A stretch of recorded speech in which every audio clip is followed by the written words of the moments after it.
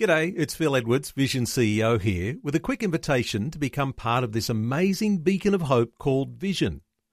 Together we can put our love into action to help people of all kinds build or rebuild their lives on the truth of God. Please consider the part you can play during our upcoming Visionathon appeal, remembering that it's your support that makes Vision possible, including this podcast.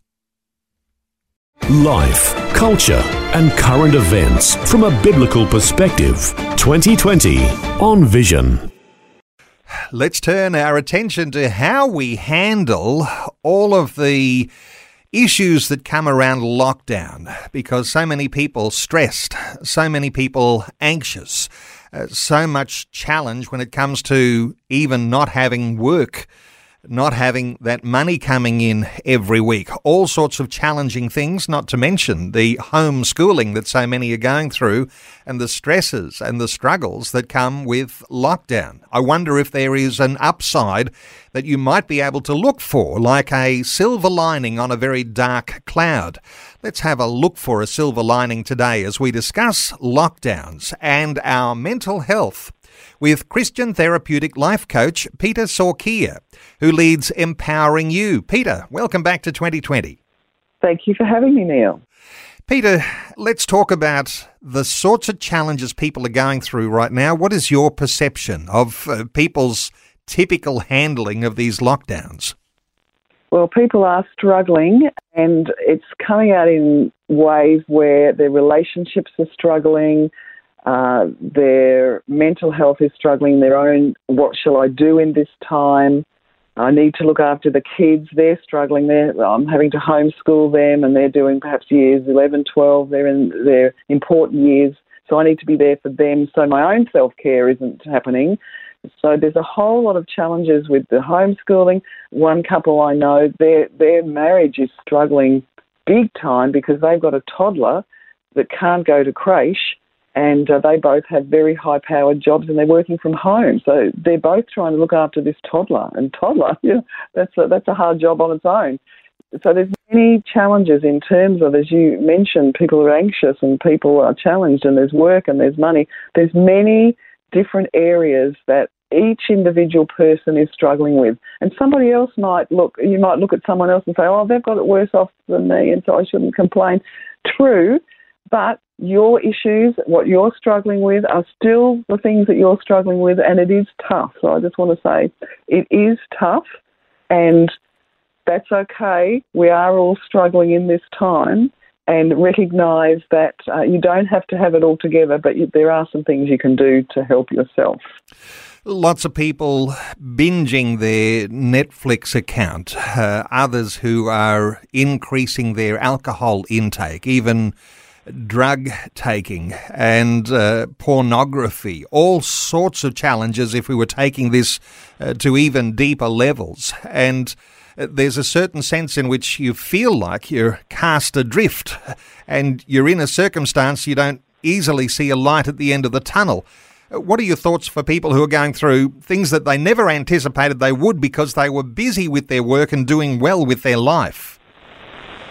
Yes, well, you mentioned some things that people are doing, like binging Netflix and alcohol and all those other forms of escapism, trying to get away from the problem by binging on something. And escapism is a bit of a strategy that doesn't help in the long term. There's nothing wrong with perhaps having a day a week where you watch movies and get some time out, but when you do it day after day after day after day, and that's your way in lockdown to get out of that situation, all that's doing is, yes, you're feeling adrift and you're feeling that there's nowhere to go, but that's not helping. It's actually just putting a Band-Aid over the problem. What are the problems? They need to maybe surface up, and we need to get some help. If we're struggling, we need help. All of us need someone to talk to. All of us need to process some of these things with perhaps godly counsel, that this is what I'm struggling with, and somebody just to come alongside and be another objective thought process in the mix, just to say, have you thought about this? And yes, I understand that.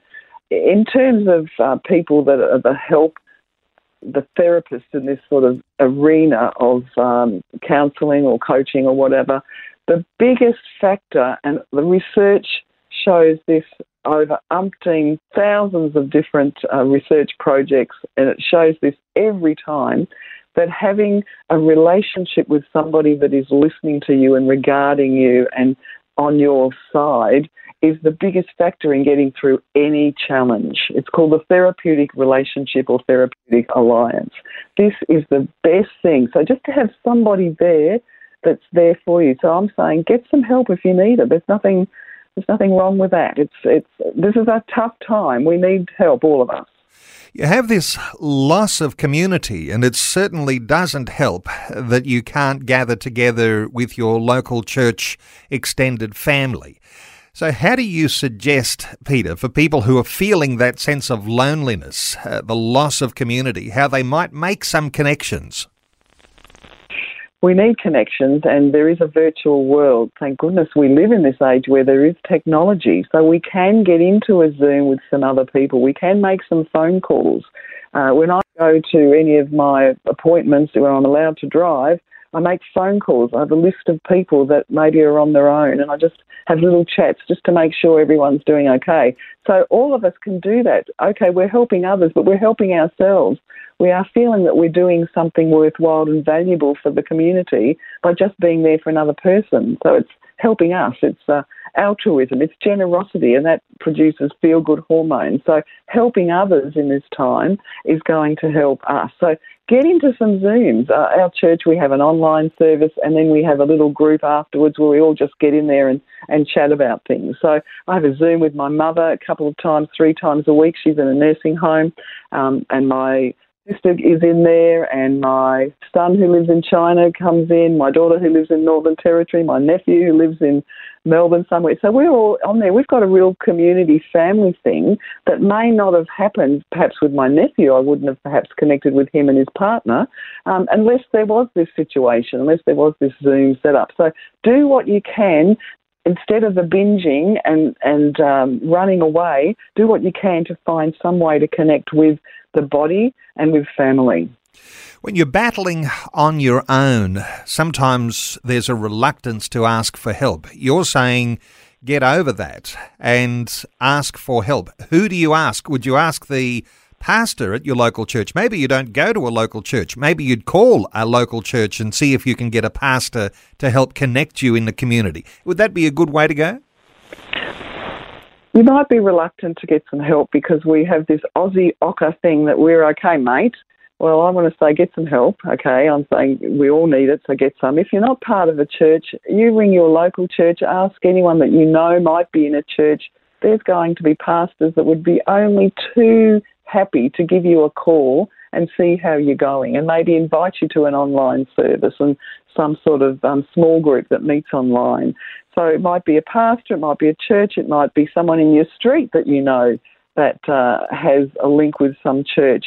But ask for help, because the church is really coming into a place today in this day and age where we can be a shining light for the community. And where else can you go when everything is falling apart but to people who believe, as we do, that the answer is God and that He has our answer for us. And being able to identify where your children, your teenagers, or your spouse might have some vulnerabilities in this area. I guess you've got to keep an eye on your family fairly closely.